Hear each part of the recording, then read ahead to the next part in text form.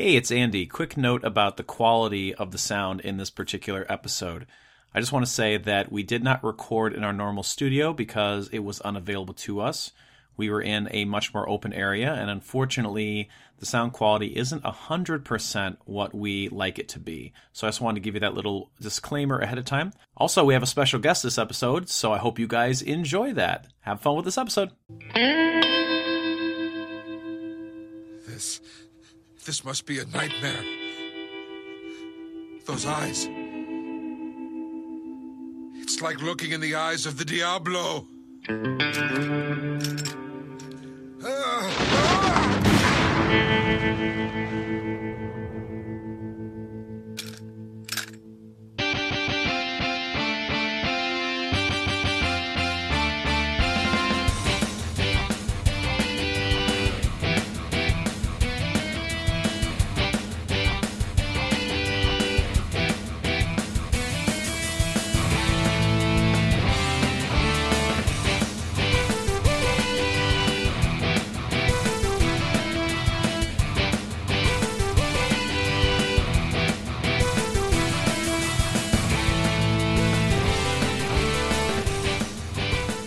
Japanese, a podcast where three dudes in their 30s talk about anime. Wait, what?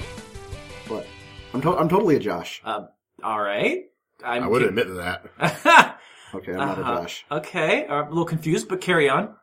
I'm Thurk. Thurk? I'm Thurk. Where's Josh? We have Andy. Hey, he's not doing the intro right. I'm not doing the intro right. There's no nicknames. Oh, why is there no nicknames? Serious episode. Oh, right. We almost cried. Yeah, very serious. Okay. Very serious. All right. Also, Bill. Hey, wubba-dub-dub. Stop that. That's confusing. That was going to be my thing. No, that is not your thing. Hey guys! We're back, and we're here for episode 12, and we're actually in the recording... Table? Not quite the studio? We're at our game table. We're at our game table, it's true. We're gonna play some Dungeons and or Dragons tonight. That's not what's happening. Good, because I didn't prepare anything. Oh, good. But we're not gaming, no, we are talking about anime. Boo. God damn it. And not just any anime, Boo. but Trigun. What's Yay. But before we get to episode 12, which is the episode Diablo, we need to introduce someone. That's Spanish for end boss. That is not no, you don't. Jesus Christ. Hey, Thurk! Hi. Who are you and why are you on our show? I'm Thurk, and I'm here because I was asked to be. Okay, thanks. But aside from that, Didn't have anywhere better to be on St. Patrick's Day. That's true. that is true. Which I could smell your St. Patrick's whiskey all the way from over here.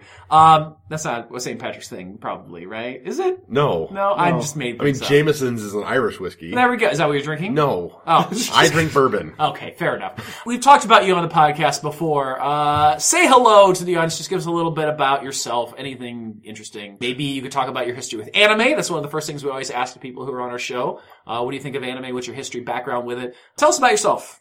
So, my name is Thurk, and my first anime experience long time ago, I think, was probably when Bill made me watch Vampire Hunter D. Oh, yeah. Oh, because I remember he threw the pipe at you. Was that because of Vampire Hunter D? It was. Okay, someone tell that story, because I wasn't actually there for the pipe throwing. Bill? There wasn't a lot to the story. My neighbors were renovating. Mm-hmm. They had a bunch of PVC pipe laying outside. Yep. This was what, high school? Early high school? Yeah. Freshman year, maybe? Freshman, sophomore. It was either freshman year or the summer afterwards. Yeah. I found a piece that was roughly the right size to be a bladed boomerang like Regancy had. Because Regancy was my favorite character. It's true. Thurk! Found a long pipe that was about the size of Dee's sword. And we decided to do the scene where Regancy throws the pipe at Dee, who deflects the boomerang away. Yeah, this is definitely a freshman of high school sort of story. You can tell already this is not going to go anywhere good. See, the crazy thing is, he threw the boomerang at me, and it worked. I deflected it, and it flew off into the distance. Being young men as we were so excited we just had to do it again. Oh, mistake number 3 in this situation. Okay. Instead of throwing it underhanded like I did the first time, which is what he did in the movie, I threw it overhanded so I get a little better power, which the power wasn't the problem. The rotation of the spin was the problem. Yeah. Because it was spinning in the opposite direction. When I tried to deflect it in the same way, it caught the sword, wrapped around, and hit me end on right between the eyes. So it didn't knock your eye, anything, did it? No. No, it left a circular cut in his forehead. Yes, which we then drew things in. Well, the moment, he just grabbed his face and went down, and I was like, oh no, I took his eye out. Because we weren't wearing safety glasses. Well, of course, Dee and Regancy never wore them. Right. But then I saw what actually happened, and I laughed. As did I. Yeah, and then you saw it, and you laughed. And we spent the next 2 or 3 weeks drawing things in the circle. My favorite was the reboot symbol. Yes. Yes. That was my favorite. Yes. So Vampire Hunter D was your first anime. Do you have a particular anime that you really enjoy or you think is like your favorite anime?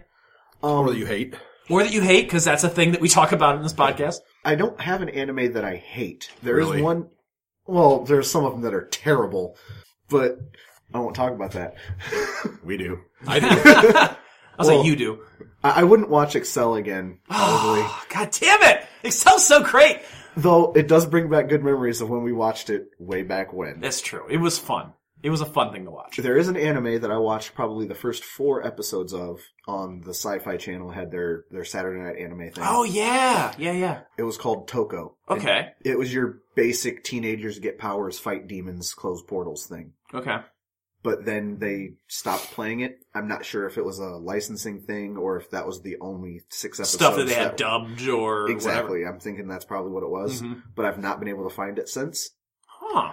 That one is my, I don't know what you'd call it, but the one I want to finish watching. Yeah. My actual favorite anime that I've seen is one that I can never remember the name of, but Bill will help me. It's the one with Robot Hunter or something. Oh, Kashan Robot Hunter. That one. I love that one. But once again, it's been a long time since I've watched them. I don't watch a lot of anime. Okay. I do love the new Voltron. New Voltron Yes. is fantastic, Yes, which again is that absolutely. very much anime inspired, I think, Right. in its Yes. style. Right. Yeah. Yes. It's very good. It very, is. very good. It's awesome. Absolutely. So if you haven't checked that out, go watch the new Voltron. It's worth it. They've And rebooted. the toys are awesome. Yeah, the toys are really neat. You know, you have the toys there. They combine well. Each individual lion is unique and looks really good and has a lot of really good movement articulation. We freaked out because it knows what limbs are attached. Yeah, it does. It's smart. I think that's awesome. And if you know that anime or know where to find that anime that Thurk is talking about, be sure to let us know in the comments of this episode or shoot us an email over at tuningjapanese@gmail.com or you can check us out and let us know on Facebook or Twitter at tuningjapanese or facebook.com/tuningjapanese. So we'd appreciate that. Before we get into our actual review of episode 12 of Trigun Diablo, let's talk about some nerd news, shall we? And I have to go first for once. I know that's Whoa. usually what Josh does, but I'm going first this time because he's he not ain't here. here. So, fuck him, my turn. Language positive. Sorry. I want to talk about the news in video gaming right now. Mass Effect? No, Oh. the Nintendo Switch. Oh. I don't like that response. So salty. So Nintendo. Much salt. Yes, Nintendo early March released finally their much That's what she awaited, their much awaited new console, the Switch. And for those of you who have been living under a rock, or maybe don't pay much attention to video games, I'm sorry, what? that's you. The Nintendo Switch is a system where the gimmick is you can play it on the go like a Nintendo DS or Game Boy, but you could also play it on your TV like a traditional console. And it obviously will end up with a library of very Nintendo-esque games, and hopefully, if they play their cards right, interesting third-party games and independent games as well. I had the opportunity to pick up a Nintendo Switch on the weekend of its launch. I didn't get one on the Thursday night going into Friday, but a friend of mine who runs a GameStop gave me a message and said, hey, I've got a pre-order that didn't go through. They don't want it. Do you want it? And I said, yes, and I got it immediately. And I will tell you, I do not regret my choice. It is fantastic. Everything, all the negativity that I've heard about the Switch, I have not experienced really myself. The Joy-Cons are literally a joy. I love them. I think that the idea... Yes, they're called Joy-Cons. That's the name of their controllers. That's the little things that hook onto the side that you can take off. They're Joy-Cons. That's what they're named, Bill. As in like a Decepticon? That's kind of, but like a Care Bear meets a Decepticon.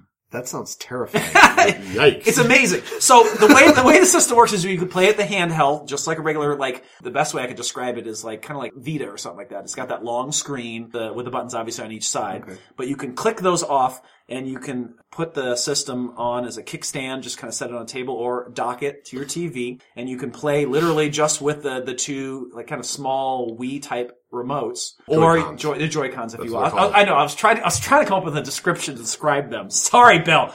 Or you can hook them into a controller. People were complaining that the controller you hook it into, it just doesn't feel right ergonomically. I think it feels fine. I think it feels great. And I have big hands. So, like, I really enjoy that. You can get a Pro controller. I understand why people are complaining. The Pro controller is $70. It's too expensive. Yeah, that is. But That is Pricey really- it is What too does it do besides hold the things? Well, no, that's the Pro controller. So if you don't like what came with it, the grip that comes with it, the play with the Joy-Cons, you could buy a traditional controller. Also, it's an entirely separate That's controller. something separate. okay. That's something you can get outside of it. So it comes with the two Joy-Cons and the dock that you can play with like a regular controller. Right. And some people are complaining about that, but it feels fine in the hands. It really does. I love the kind of duality, the way you can play it. Breath of the Wild, I talked about in the bonus episode. Check that out at patreon.com/tuningjapanese if you want to hear my kind of full comments and details about Breath of the Wild. I love that game. It's a great launch title. It's one that has got me just constantly picking up the system anytime I can. The battery life, they complain about the battery life being really low for the handheld.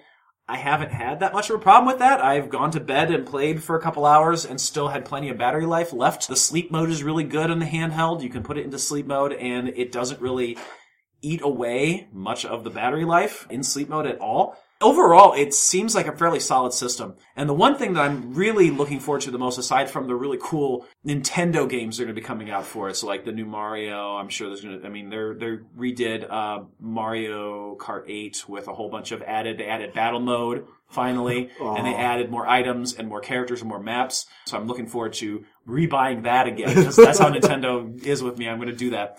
Fanboy. I am a fanboy. And I think the one selling point for me with the Nintendo Switch is the indie games that I would normally play on my PC. I can now download them and play them instead of buying them on like PlayStation 4, I can buy them on the Switch, and then I can take it on the go. So like, I Am Setsuna that Josh was talking about a couple times in the past. He was streaming it, yeah. He was streaming it too. That's on the Switch right now. I could just buy it on the Switch.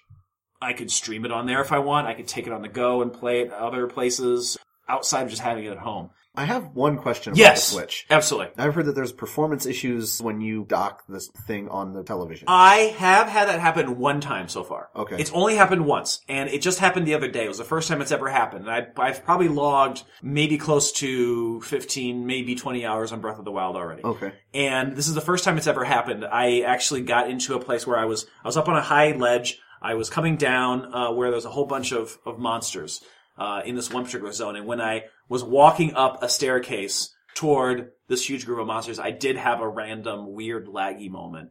And it was the only time it's happened. And you were docked playing on and television? I was docked playing on television. Okay. I do think that, yes, it actually does run smoother on the handheld. Okay. And I think the reason is the dock is just literally, there's not any hardware in the dock. All it is it's got the HDMI and the power thing.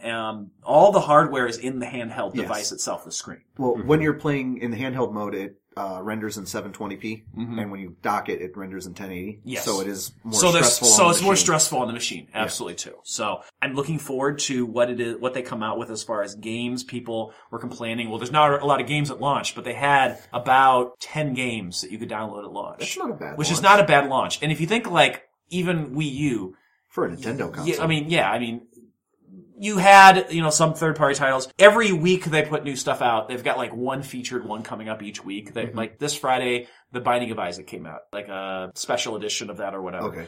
They released a whole bunch of Neo Geo games, King of Fighters and, what's this, Metal Slug and stuff like that you could download. So you're getting like some of that stuff and some indie stuff is kind of sprinkling in as we go through. So like you're getting consistently like one really kind of more interesting game, and then they throw a bunch of surprises at you. Like you never know what kind of retro thing or indie thing they're going to get you. So like there is already a lot of good stuff on there. Splatoon 2 is coming out. I didn't get a chance to play Splatoon 1. I'm going to play Splatoon 2. They've got already an event coming up next weekend where you can test Splatoon 2. You can basically download the demo and play multiplayer online for free for the whole weekend. So it's a good way to kind of get people excited about it. I am super stoked, if you can't tell, about the Switch. And I will probably continue to be playing Legend of Zelda for at least a couple more months, 2-3 months, because the game is massive and a ton of fun. And I'll probably switch to I Am Setsuna and go from there. So I'm looking forward to it. We talked about it in the bonus episode a little bit, like your sourness, and that's just because you don't have one. I'm jelly. Yeah. I'm jelly. Well, I mean, we'll get to play together. And, I'm sure. I mean, I'm going to be picking up at some point the 1-2 Switch, so that way we can play around with the mini games, the tech demo, as you kind of called it, Bill. Yeah, I think that's all it is. It really I'm is. interested to see the high def rumble packs. Yes. From what I've heard, because again, I haven't really played a game. Zelda doesn't really have a lot of that implemented into that game. Mm-hmm. There is some rumble, obviously, as part of it. Yeah, like literally one of the games in 1-2 Switch, you're supposed to be able to move the controller around. It's supposed to simulate a number of like marbles inside of a box. And it's supposed to be so intricate that you could actually move the controller around and be able to discern. That's the point of the game, is to Yeah. guess how many marbles are in the box. Yeah, you can be able to discern, because of how intricate it is, the number of marbles. So yeah, it's interesting, and I cannot wait to continue to just play this console to death. It's amazing. Yeah, that's my nerd news. I apologize. I went a little long there. You'll fix that in editing right there. I sure will. All right. There's news coming out about Iron Fist. That comes out today, wasn't it? As we're recording, I think this Friday. It was The the superhero? 17th. Yeah. Are you talking? You're talking Oh, the TV show. The Netflix Right. TV show, I yeah. think it's today. I think as the day we recorded, it's out. I kind of fell behind. I didn't watch Luke Cage yet. That's the only one I have haven't not watched yet. that, and I actually didn't finish the one before that. Daredevil 2? No, the girl. Jessica Jones. Jessica Jones. So good. I did not finish that one. Jessica Jones was really good. It had a great ending. Yeah. Mm-hmm. Well, I mean, March 17th. So yeah, as of today, Yep. Iron Fist is released. Yep. So far, the reviews are not good. Oh, really? Yes, even last week, the early reviews were coming in. That it was Really? Not, I was going to talk about that last week, and then I got sidetracked by surveillance microwaves.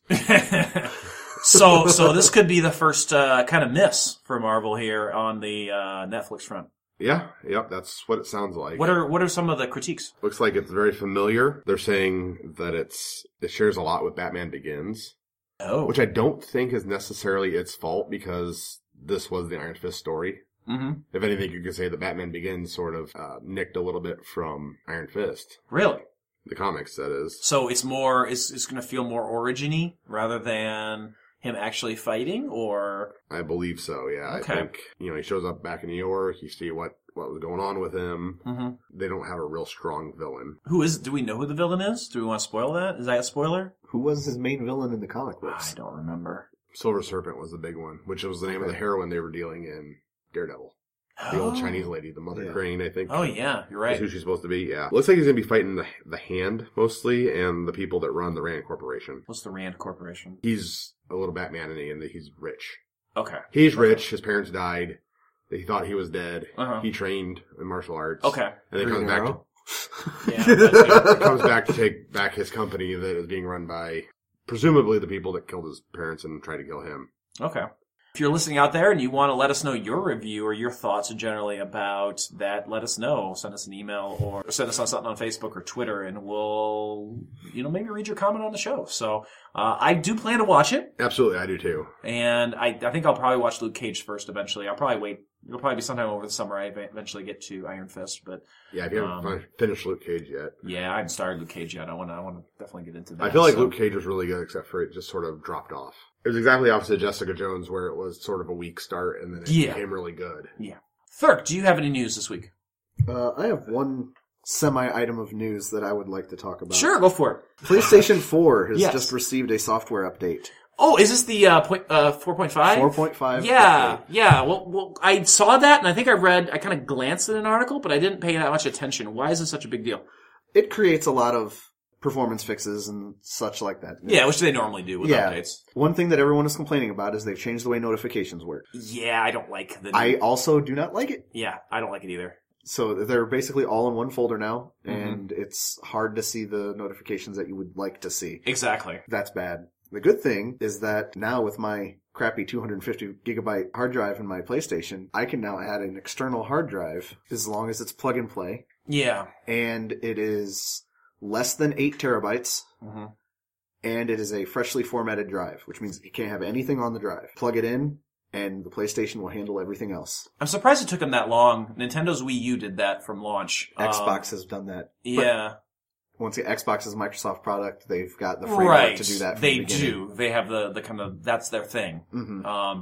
Yeah, because we do that with the Wii U because, you know, the one unfortunate thing about the Wii U, the biggest unfortunate thing was like its small hard drive capacity. So we had so many games downloaded that we started putting, we had a plug-in external that we used. We put like Donkey Kong, Tropical Freeze, and a couple other games on there. Games that were downloaded on there ran super smooth. Yeah. So have you had a chance to try it yet? I have not yet. Okay. I'm still cherry picking through the external hard drives that I'm looking at, but I'll be Right. picking one up soon, and maybe I'll send you an email. Yeah, you let can me read. know because I'm curious. I'm really curious as to like how smooth it plays games, especially PlayStation 4, where you think like this is like high performance sort of stuff. Like if it's going to play it with any slowdown being from an external. Right. Yeah. Well, one of the other requirements is that the hard drive cannot be connected through a hub. It has to be connected directly to the PlayStation. Okay. One thing I'm concerned about is if you're charging your controllers through the USB ports, Yeah, that's going to eat up one of those USB ports. that's true. So you're going to want to get a larger hard drive to do it. Can you charge the USBs through a hub? It just charged, so you shouldn't be able. You Oh, should be able to. you can charge your controllers through a hub, yes. Yeah. So You could do it that way. Is PlayStation 4 is that USB 3.0? Yes. Okay, so that's good at least. So that way, if you get like a hard drive that it's not chugging But along it has to be USB. USB 3 compatible. Okay. The hard drives do. I forgot to mention that. Right. so it probably runs just fine. I would imagine. I would imagine. Yeah. Okay, well that's my tiny piece of Interesting. nerd news. Well, I like I'm that. No, excited that's a good piece of nerd news. Thank you for contributing. So let's get into it, guys. about. Oh, Let's get into it. Let's talk about some anime. I am so excited. Let's get serious. I am a dude. I We- am in my 30s. Yep, I'm about yep. to talk about anime. Yeah, welcome to the fold, my friend. Oh yeah, we didn't even mention like the fact of why Josh is gone. Do we care? No. Episode 12 of Trigun Diablo. We open with an amazing shadowy shot of a guy with, I just have to say, really great abs. Doing crunches. Those were abs? I thought those were oranges set in a row. No, it was like, he had like a 16 pack. It was pretty amazing. So surrounding him are what appear to be bullet casings. Sure. I would agree. And it They looks looked- like bullet casings and trash and all kinds of stuff all around. I want to just note before we get any further that of all of the Trigun episodes, I feel like this episode has the best and I think most elaborate moments of animation. I think that stylistically, they really went all out on this one, and I think, as we'll talk about as we get further onto the episode, they almost had to like put a lot of focus on this one because this is a turning point episode. The earlier stuff was a lot of it very goofy. You know, you had obviously some very good storytelling, which is one of the trademarks of this anime. Some good two-parters, some always calling back to, you know, and building upon the story. But this really gets to where I think we see a tonal shift, where there's still humor, but there's going to be a lot less of it Yeah. going forward. I did want to mention the art style in this one. Just they went all out. They really took their time, I think, on this episode. And I think maybe they knew they could because the following episode was a clip episode. So they had a little extra time going in to maybe give this one a little extra. Does that mean our next episode's a clip episode? Maybe. Tune in next week to find out. Dun, dun, dun. We still got lots and lots of bonus content from the Excel season. Yeah, that's probably true. We do. So we I get tend to drink and say things. That's you drink and you make fun of things. That's what you do. There's a flash of lightning outside of a window in the room, and a man with a strange high collar and shoulder pads, really bitchin' shoulder pads, is staring at him and apparently catches this dude by surprise. He asks something along the lines of like, "Have you been just standing there staring at me this whole time?" And the guy says, "Yeah." The whole time is apparently it's been 20 years. Apparently, right? Hopefully not the whole time. Like, literally the whole time. The guy says, yeah, and then the guy with the amazing abs says, well, that's kind of creepy. Apparently this guy's been stuck in the cellar, like you said, for 20 years. Right. Which is a long time. Now, You know, he longer says... than just stand there staring at the guy. Right. And he says he's stuck, and he's in a cellar, but there's a window, a very large window behind the guy. Anyone also notice that? That, Yeah. like, it's not like a little cellar window where it's like, you know, right up at the top. It's like right behind him at floor level. I think he's not stuck physically. I think he's stuck duty bound. You think so? It's kind of my understanding. Because even when later in the episode he says something like, I can live my life now. That's true. So, like, you think that this guy who's here maybe forced him? Because we don't, even when we get to the end of the episode, I'm not, like, being vague because I don't want to be spoilery for later in the episode. Even by the end of the episode, it's not necessarily clear that the guy who he's talking to is the reason why he's here. Right, it's not. So I don't know. It's interesting, like, this guy is here for some reason and we don't really know 100% why. But this guy's gonna let him out to do a task. Right. And that task is, he's gonna go hunt someone. He even asks, like, who am I hunting?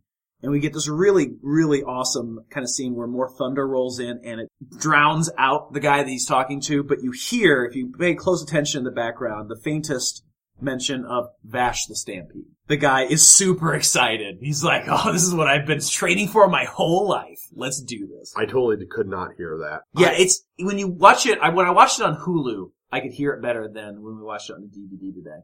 I don't know if maybe like the sound quality was different or something was different. Maybe the quality may have just not dubbed that in. That could be. It could be.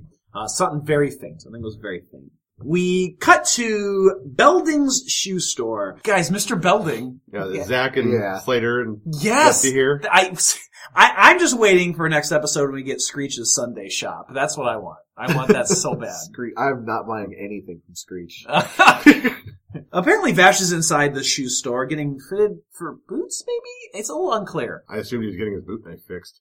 Oh yeah, that's a good point. Like, he did get it broken when he was fighting that weird assassin guy. Yeah. Yeah, that's true. It could be that. I guess that makes sense. But he does mention that the shoemaker does other things. Belding is the Frank Marlowe of boots. Yes, he is. Well, I don't know though, because he talks to the guy and he says, well, I know that I hear you do all kinds of other things too, like he's hinting at something, like, hey, I'm also not here just for boots, I'm here for you to do something else. Which later on in the episode, the guy's got his gun, the sheriff has his gun, so I don't know if he leaves his gun there, or what.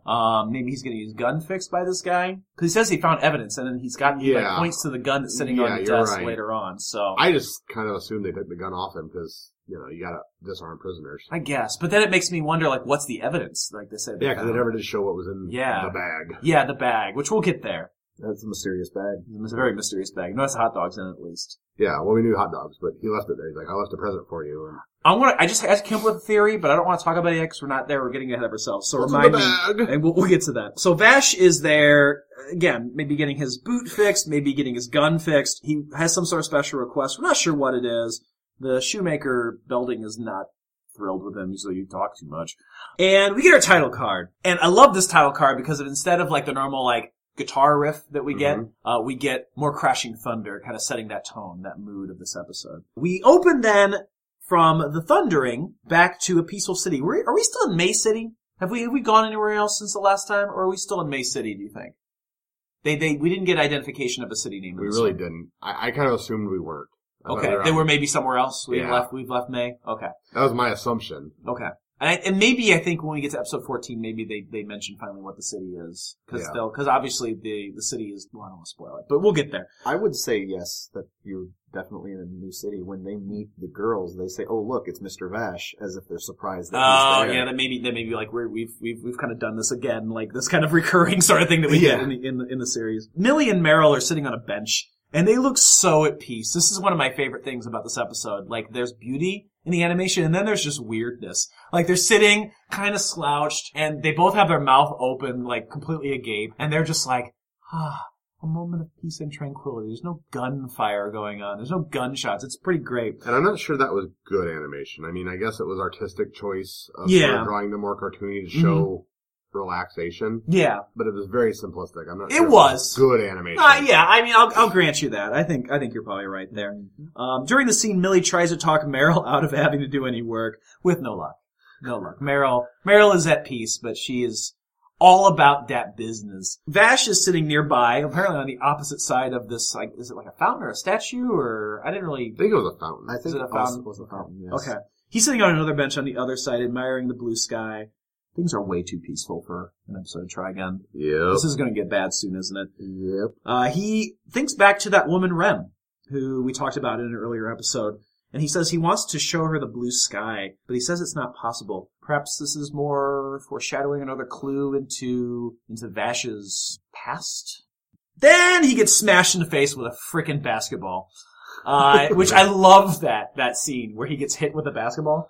It's like stuck to his face. Yeah, like even before it gets stuck to his face, like you just see like this really toothy sort of look as it smashes him in the face. They detailed the teeth really, really well. They really did. That's one of my top stills from this episode. Yeah, it is pretty good. The kids come by like, oh shit, we just smashed this guy in the face with our ball. And Vash jumps up with the ball, like you said, suction to his face, and he starts chasing after them all, like freaking out, and says, the deadly dodgeball head! A simple technique to hold the ball in place with intense suction! Try this at home, kids! So he chases them down. Millie and Mary are like, what the hell are you doing? And we get this amazing shot of Vash with his legs all bent, really wobbly. And you need to post that or send that to me so I can post that on the Twitter. And his arm is wiggling and his tongue is like 10 feet long and he's balancing the ball on it and everyone else is all like... It almost has like a Mayan relief feel. Yeah! I totally feel that. It's totally weird. It is probably the goofiest moment in the whole episode, which we need because things are about to get extremely serious. Yeah, we get the form shot and then Meryl was wondering what the hell he's doing. Fair question. Yeah. Fair question. Yeah. That's not Meryl being a bitch. That's just Meryl being like, what the hell is he doing? Any sane person would have asked that question. I think that's true. We get a flashback scene where Meryl is thinking back to what happened in the last episode. If you remember back to the last episode, it's probably one of my favorites from the series. It was the one where they're helping Romeo and Juliet get away. And I swear to God, you changed the letters and more around. It's Romeo. Anyway, helping Moore and Julius get away. And kind of seeing that scene where Vash is showing more of a cold-blooded side, where he took this sort of job to kill these people. Yeah, but that cold-blooded side was fake. Right, but it still kind of lingers with her a little bit. It's the first time she really saw this Vash, I think, acting more like the man that he's rumored to be, even if it was fake. Which I think is going to foreshadow what we're going to see later in the episode. Right. Kind of this alternate side to him. The dark side. Yeah, basically. So we get that. She seems confused. Vash offers the kids then some ice cream and says to get an extra one for this quiet little girl who's like, looks homeless or something. Having issues. Yeah. She's moping in front of the fountain. Yeah, she is. She looks really sad. And I love the scene where Meryl kind of comes over and is like, hey, I got you this ice cream. Which is, again, Meryl being really sweet. And the girl just runs away. Which, again, stranger danger, I guess. But still, they wonder why she does that. Then they play dodgeball with the basketball, which doesn't seem very good. Seems painful. Bombardment. I guess. I wonder if maybe the ball wasn't recolored in the Americanization, or maybe it was originally a soccer ball. Oh, well, he does dribble it later. Yeah. Kind of like on his knee, like a soccer ball. And actually, if you look at it closely, it kind of does look like a soccer ball. Yeah. Huh. So maybe it is a soccer. And soccer balls are softer. I think they're softer than a basketball. They certainly are. So I can see you using dodgeball for that. Then the piece is broken as a man walks by. The man with the crazy shoulder pads. And again, we get the scene where we see his shoulder pads, and they are like spooky as shit. Like it's like complete on like skull, super detailed shoulder pad. It was super cool. Bad guy shoulder pads. Yes. Definitely bad guy Yes, shoulder pads. totally cool. We get that. We get the close up of, and that kind of like anime trope where like the two characters walk by each other and it freeze frames. I love that. That's like my favorite anime trope. Yeah. Yes, yeah, with like, so good, so cool. And we get this really cool purple background sort of effect as well. We also get a really cool close-up of like a single yellow eye that the guy has. I thought that was super cool and detailed and it just looked frightening.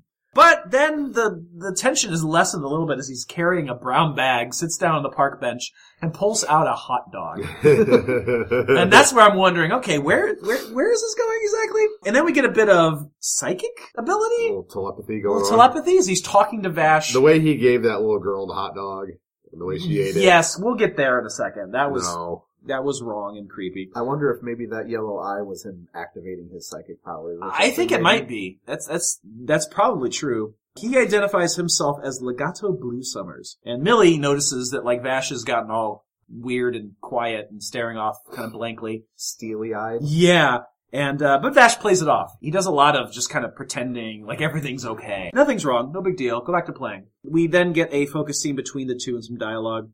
Legato says he wants Vash's life. And he's just giving him a warning that his life will end today. This got really dark all of a sudden. Yeah. There's no playing around in this guy's voice. No, it's not like, it's nothing like a Brilliance Dynamite Neon, right? Where, he's kind of like this villain who does bad things. He's extravagant. And he's got a code of honor. Right. Legato Blue Summers doesn't seem to have any code of honor. That's kind of played more upon in this next scene, where he then forces that young girl, like you said, to walk over to him, and you can tell she's almost like compelled to do so. Like she's not doing it because she wants to. He gives her the hot dog. We do get a really awkward scene with her standing in front of him, kind of like holding this hot dog. You Eating can't the see the hot hot dog. dog, kind of in his lap anyway. Really weird. Very wrong. He snaps. He grabs her by the head, is ready to kill her. Vash turns quickly. And you get almost a comical scene. His hands up in the air. She's eating the hot dog. He's like, hands up, didn't do anything. Legato then laughs at him and says, your reaction's cute. You know, like, I can't believe you actually reacted that way. That was You're a better weak. reaction than I anticipated. Yeah, like, you're totally a weakling. Because he didn't actually grab the girl. I think it was an image. It was an sent to image. her. He sent him Yeah. an image of Yeah. it. Absolutely. And he's just like, I'm not doing anything. So he gets a good laugh out of it. So this is the kind of guy we're dealing with here. Really, really fucking twisted. Probably the most twisted villain we've seen in this so far. Easily. Potentially the most twisted villain of the series. Yeah, I think it may very well be, in all honesty. Legato then leaves the bag as a farewell gift. We never actually see what's in the bag. What's in the bag? But immediately following, the shoemaker's wife runs up and claims that her husband has been murdered, that no matter what she does, he won't talk to her. So, here's my theory and how twisted this could be. He's eating a hot dog. You can't really tell what's in between the buns. Did he cut out his tongue? And was I don't think was so. he eating like the shoemaker's, yeah. Was he eating the shoemaker's tongue? yeah.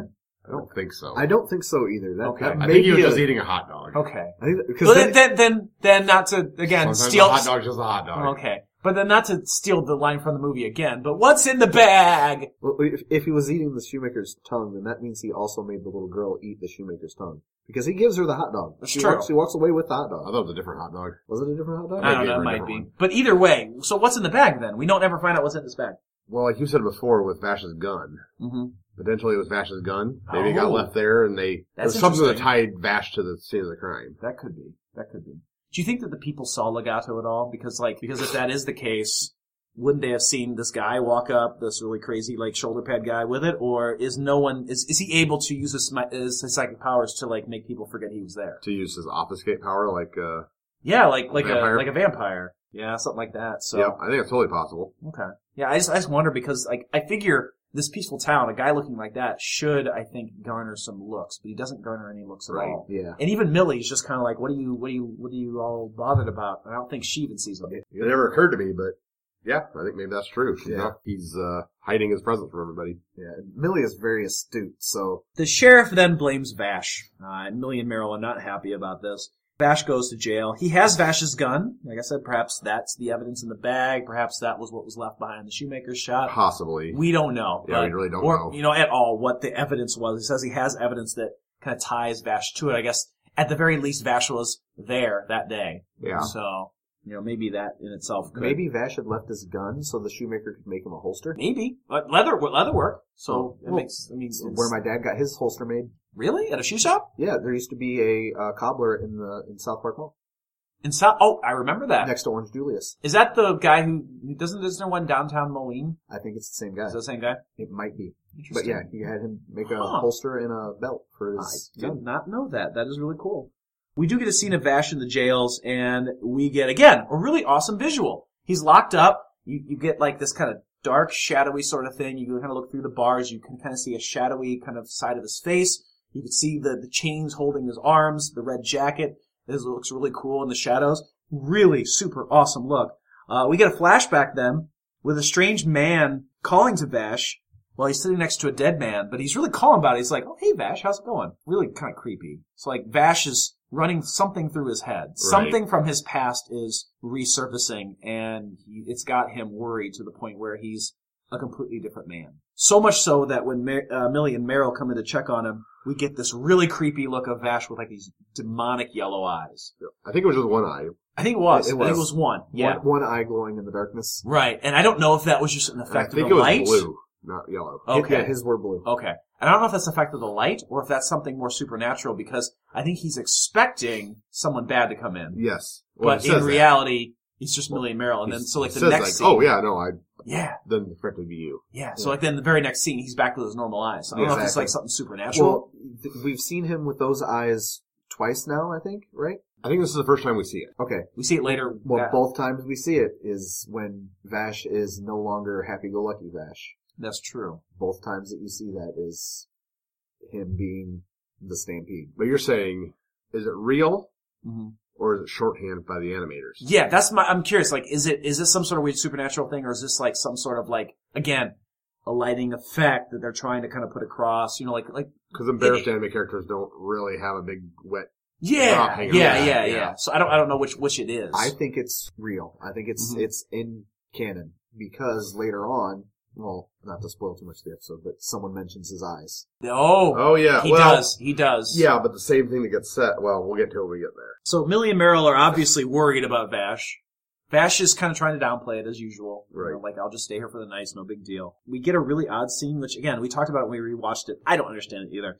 Where Millie tries to start to say something, and she doesn't know how to say it, I guess. So she does this really weird thing where she gets super deformed and she raises her arms over her head, like makes a giant O over her. I don't know. She said it was something along the lines of, "Oh, it's nothing." I don't know if she was like making a zero, maybe. Yeah, nothing, maybe. It was a really weird. I'm sure there's some sort of Japanese culture or reference there that we're not getting. Right. Again, like I like your comment. Like, where's our pop-up? Trigun here when we need it, like we had with Excel, the pop-up video. Right. Yeah, it was really weird. It was cute.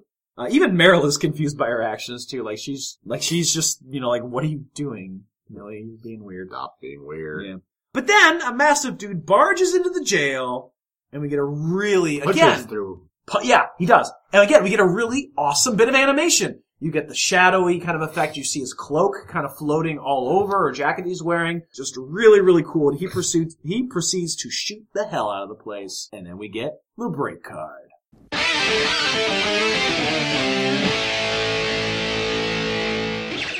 Hey, thanks for listening to this week's episode, and welcome to The Break Card. I want to thank Thurk once again for being our special guest this week. Josh couldn't be here for this particular episode, and Thurk decided to come on down and get out of his editing mode and get into talking mode. I know he's got a lot of really interesting things to talk about. He's also been featured on a couple of episodes of Pwn Stars, another podcast on the Questionable Endeavor Network. So thank you once again to him. Speaking of the Questionable Endeavor Network, you can check out the Questionable Endeavor Network at questendnetwork.com and join our Discord. We want more people to talk to on Discord. You can click it onto the website under the Contact Us section and sign up for free for our Discord. Next week's episode is going to be a clip episode, aka a blooper-sode from Season 1, the second half. So we're going to kind of go back in time to Excel, a time that I love very much, and bring you all of the bloopers in their unedited craziness. Don't forget to leave us reviews on iTunes. That's a great way for people to find us. Head over to iTunes, leave us a 5-star rating or review. We'd really, really appreciate that. And don't forget that we also have a Patreon at patreon.com/tuningjapanese. Consider donating, even if it's $1 a month. Every little bit helps. If we got $3 a month total in donations, I would be able to pay the fees for the website. It's that simple. So consider donating if you can. I want to close by saying real quick a hello to our superfan Matthew on Facebook, who has been keeping us company. And I wake up every morning hoping to see more messages on our Facebook as he's listening through to our episodes. So, hey Matthew, how's it going? Thanks for being a fan. If you want your name read here, you can leave us an iTunes review. You can become a patron, or hey, you can hang out on our social media and talk with us. We'd love to have conversations with you. Trust me, we're lonely people. All right, enough of my rambling. Let's head back to this week's episode.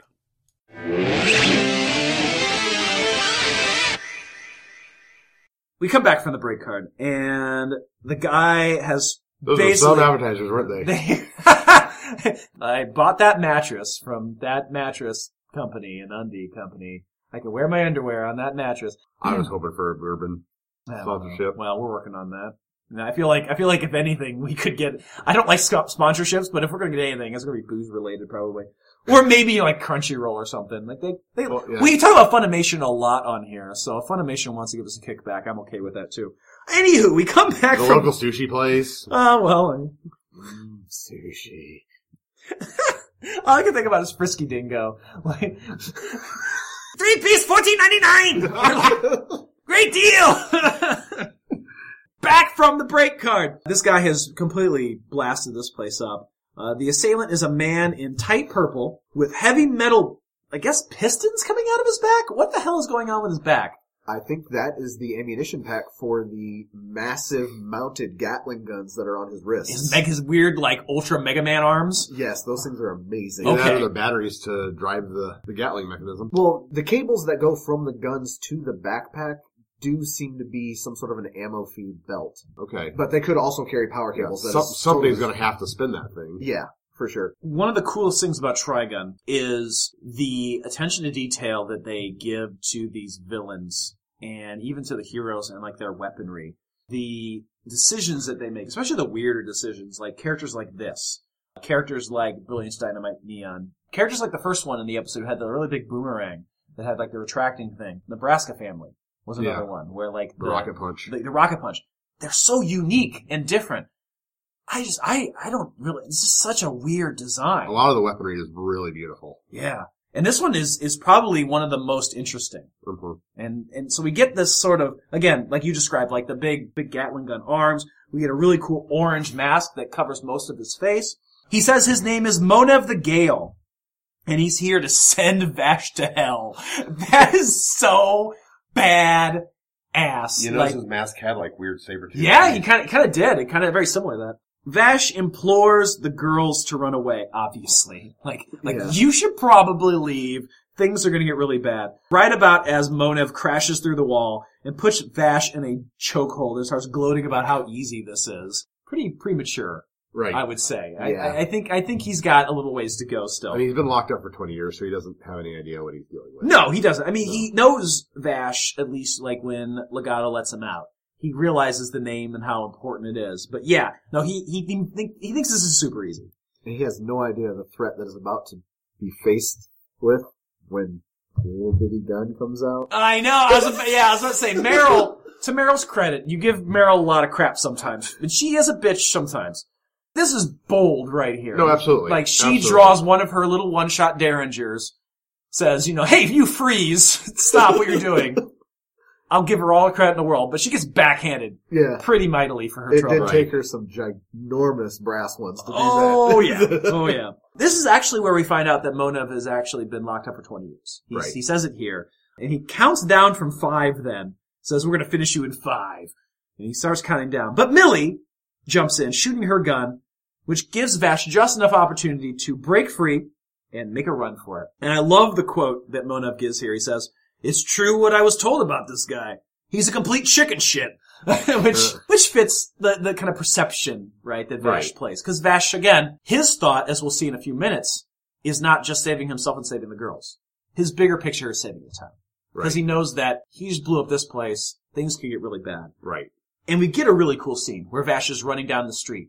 And the only thing he could think of is, I have to look like I'm scary. Like, Right. I'm Vash the Stampede, the humanoid typhoon. I'm gonna come and kill you all. So you need to go. And that's what he does. He runs down the street like, get out of here or I'll shoot kind of thing throughout. Was that what he was doing, or was he doing more of a warning everybody, like, get away from me, Yeah, I mean, I have I something think- bad chasing me.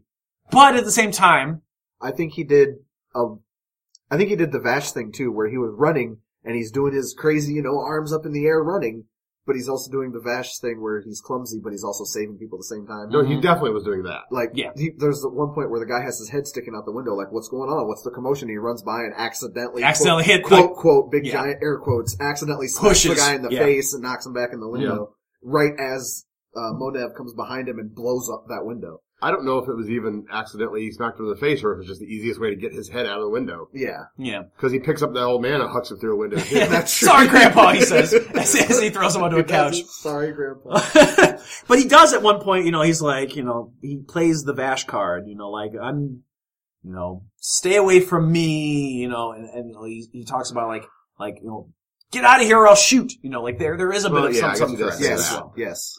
I love, it's so Vash though. I love this most endearing thing about his character, that he's doing everything in his power, life and limb, to make sure he saves those people. Right. Which I love about his character. Monev gets ready to unleash on the whole town, and like you said, we get this whole series of him saving the people. Vash watches the destruction then as Monev literally unleashes a huge barrage of bullets.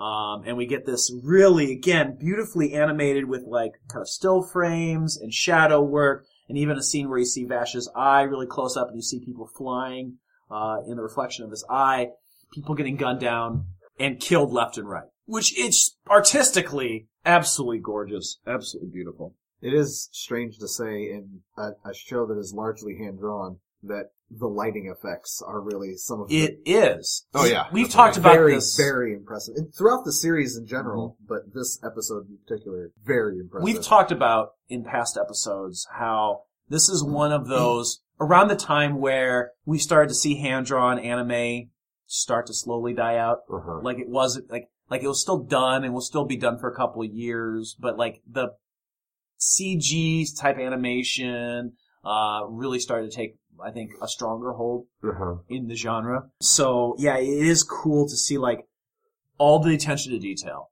in this episode alone. It is like amazing, you can't yeah. imagine how much time and just forethought went into that.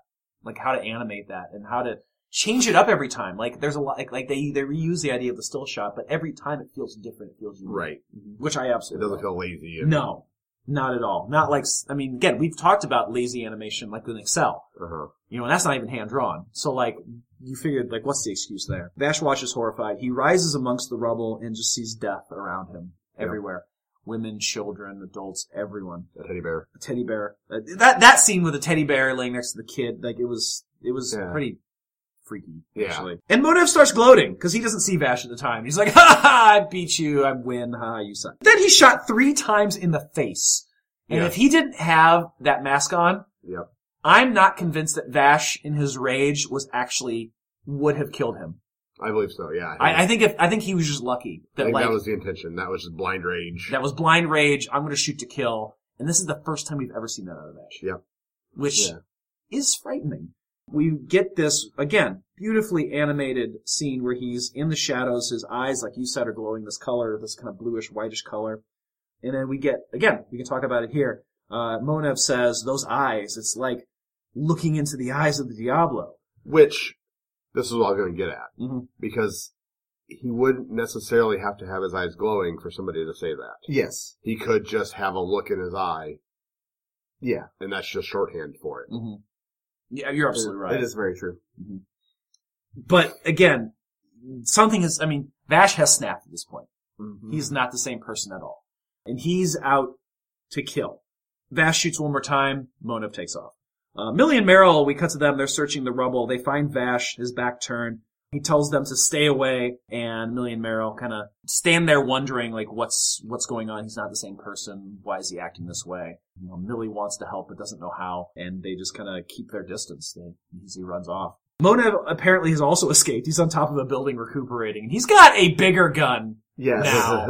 Yeah. What would you call that thing? It appeared to be some sort of a shoulder-mounted torpedo launcher. Well, Like, it was a Gatling gun, just like the gauntlets were Yeah. Uh-huh. originally. Yeah. Yes. And then, once he fired off the Gatling pieces, then it had a rocket inside. Yes, that is true. It's crazy. Is what it is. It is It's freaking massive. nuts. Like, he's getting ready, like, to take Vash on. And Vash is in a bank and taking over a safe, and you could see he's actually rigging something up. We'll see it in like a few seconds, but like you could see a wire hanging from like the door of the safe, and he's also trying to load his gun at the same time. He's got 2 shots left. Yep. And he's shaking. He is. He's literally shaking. He's worried. Yeah. Yeah. Like any other time we've seen the series, he's not actually worried. He's feigning worry sometimes. Right. Like even when he's fighting against Brilliant's Dynamite Neon, and he's already been shot and hurt and injured. I don't think he's ever really worried that he's actually going to be in that much danger. I think he I don't realizes think it he's a worried little about bit. being in danger here either. He's worried about everybody else's safety. That's possible. I mean, Right. that is possible. I think that definitely might be maybe why he's Especially shaking. since a bunch of people have already died. That's true. So like that's maybe why he's really shaken by it. Maybe he's just shaking from rage. That could be Also too. true. Like Or a little he's from- barely holding it Little together. from column A, little from Yeah. column B. Yeah, he's like just in general barely holding it together Yeah. at this point. Yeah, he's very visibly shaken by this. We cut to Monev, who calls his bluff by heading right into the bank.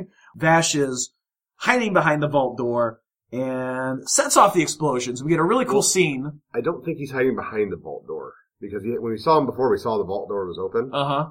And when the explosion goes off... Oh, the he's earplugs like, Oh yeah, he's off to the side. he's off to the Yeah, side. because the vault door rolls straight out the front door. Oh, Yes. yeah, So yeah, he's you're got right. it open at a 90-degree angle. so that when the explosion goes off, it blows it off its hinges and out the door. And Oh, okay. You're right.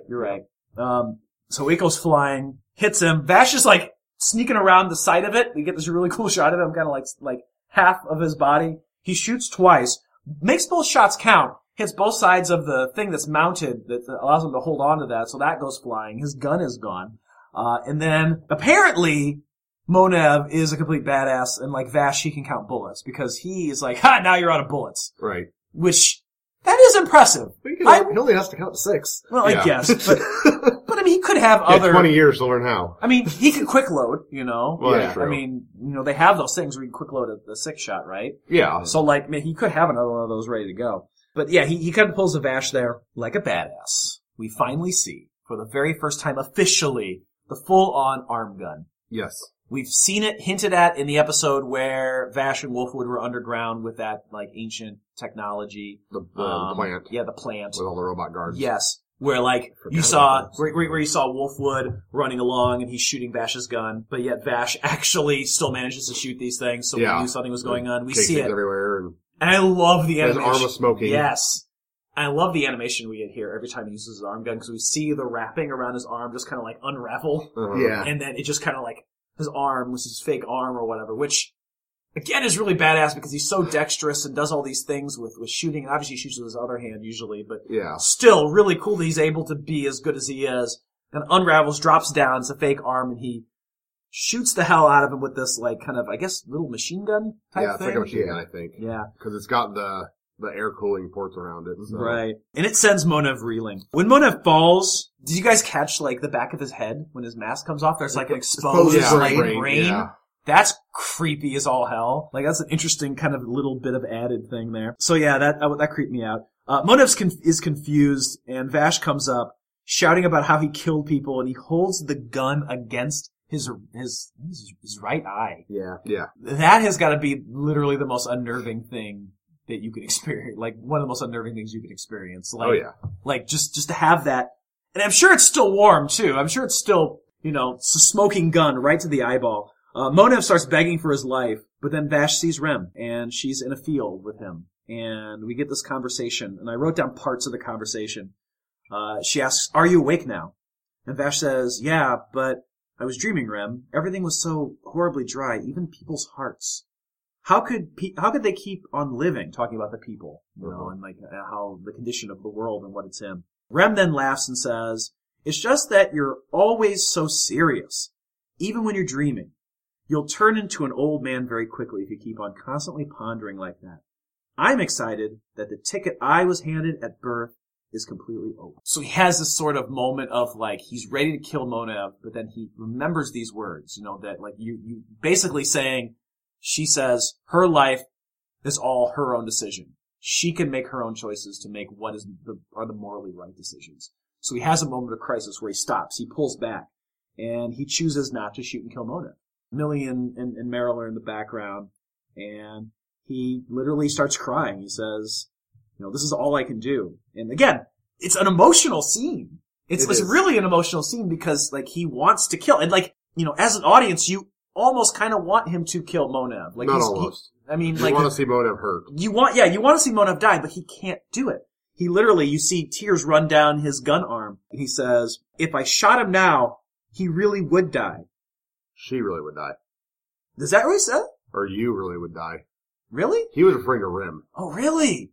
I didn't catch that. That was my understanding. Was that Really? He was talking about Rim and that her ideals, the stuff she Yeah. wanted. Oh, I guess I didn't read it that or listen to it that way. I guess I heard he. Interesting. No, Yeah. that even adds to it. That's really Mm-hmm. cool.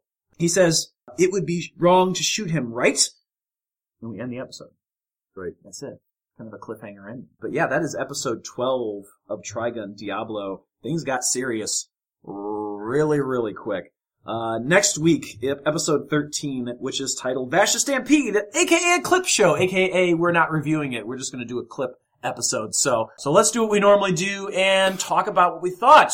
Thurk, you are our special guest. You said this is the first time you've seen this anime in like 10, 12 years. Yes. What were your thoughts jumping in at this episode and maybe even talk about your thoughts on Trigun overall, because we haven't had a chance to really talk about that. First time I watched Trigun, I watched it, to tell you how long ago this was, it was on VHS. Mm-hmm.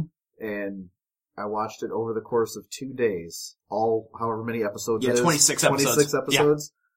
And I broke that up into 2 chunks. It was an amazing show. Mm-hmm. It takes you to all the different emotional places you need to go. It really does. It has its high points of action. In almost every episode, it's kind of the shtick. But it also has those low points where you're almost crying because you feel so bad for some of these characters. Coming back into the show at this episode is probably the episode I would want to come back into it. Because this is where the show gets to some of my favorite parts, where before in the show you get a lot of silliness, you get a little slapstick here and there, and a little bit of character development. But after this, you get to really dig deep into the emotions of the characters and what drives them. And that is my favorite part of any show, any story, any book, period. And this show does it very well. Nice. Good. Bill, thoughts on this episode? Well, I mean, I agree wholeheartedly with Thurk that we got a lot of character building. We got to know who our prospective characters were. We got to know who the badass was. We got to know who the foil to the badass was. Yeah. And now, for the first time, really, we see a real supervillain. We do. Not just a bad guy, not just somebody with a plan. Even like you said, BDN was just sort of an extravagant, gangster, an anti-hero, but not a villain. Yeah, absolutely. And yeah, everything gets ratcheted up. It's cool to see, Vash really unload. See what he's actually capable of doing. Right. Yeah. We got a little bit of that with Nebraska, like we talked about. But he didn't shoot anybody 3 times in the face. No, he did not. He did not. So yeah, this episode was one that I had forgotten how intense it was. When I thought of this episode, and I started watching it again earlier today, I got to the part where, he's running around with the suction, ball in his mouth and the really super deformed tongue and, all these kind of moments, and I'm like, oh man, I remember how funny these things are, and I was laughing out loud at these things. But then Legato comes in, and he grabs that little girl's head, and I'm like, oh Lord, this is getting really, really serious.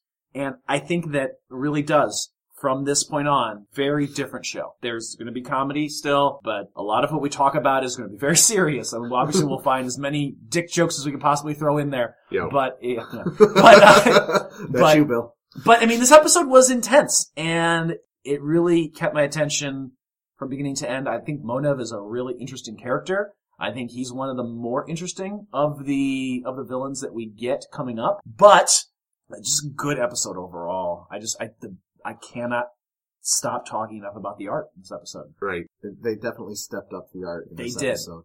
Completely. Totally beautiful. So I would not skip this one. Watch this one many, many times. All right, so that is our review of episode 12 of Trigun Diablo. Anything else, guys, that we need to talk about before we close it up? I've got nothing. I do want to thank Thurk. Thank you so much for joining us this week. It's my pleasure. It's the tagline is 3 dudes, so we got 3 dudes, and I appreciate that. Especially your perspective. It's nice to get a perspective every once in a while, get someone who, just kind of see what they think of the episode, and has a lot of really good things to say. And thank you. About a fucking cat. And I forgot, there was a scene with Kuro Neko-sama when they're playing dodgeball. Alright, there you go, Josh. That's for you. And no Senpai in this episode, so it's fitting he's not here. Right. Oh, it would have been an episode without him saying it.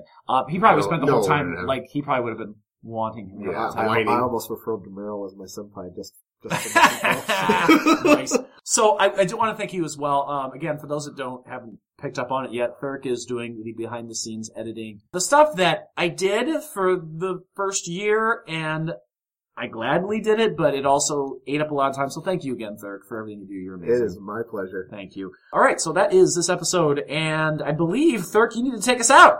Do I need to take you out? Yes! Are we going to dinner? I think so. Where are we going? Sushi. This has been Tuning Japanese, a podcast where 3 dudes in their 30s talk about anime. I've been Thurk. He's not anymore. He won't be after this. He maybe won't be. My name is Andy. This is Bill. And we will see you guys next time. What? Josh usually does a bye-bye thing that I can't do. Oh, the ba-ba-ba-ba-ba-ba-ba-ba-ran? No, it's just a real high-pitched bye-bye. Oh, yeah, I'm not doing that. I can't. Later. Thanks for listening to Tuning Japanese. For more information, visit our website, tuningjapanese.com, Like our Facebook at facebook.com/tuningjapanese, and follow our Twitter at tuningjapanese. You can also get a hold of the show by sending us an email at tuningjapanese@gmail.com. Please help support the show by going to iTunes and leaving a 5-star rating and review. You can also go to patreon.com/tuningjapanese to get all kinds of bonus content and help support the show monetarily. Tuning Japanese is part of the Questionable Endeavor Network. For more information on other podcasts and articles, check out questnnetwork.com.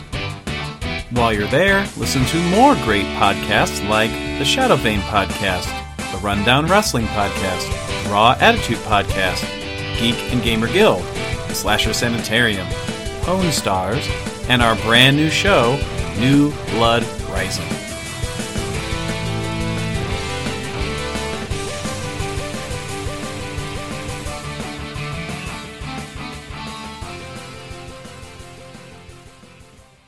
I'm excited to think that the ticket I was handed on the day of my birth was completely open.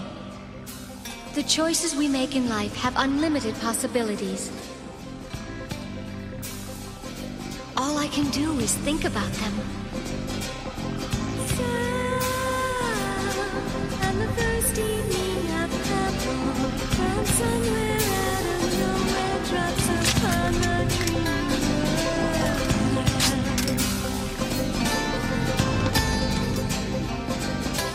This is all I can do. And on the second evening, all the children of the purple join hands. Oh, Vash, no.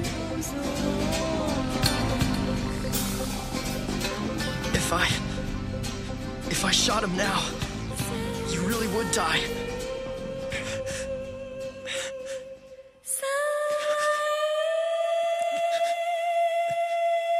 It would be wrong to shoot him, right?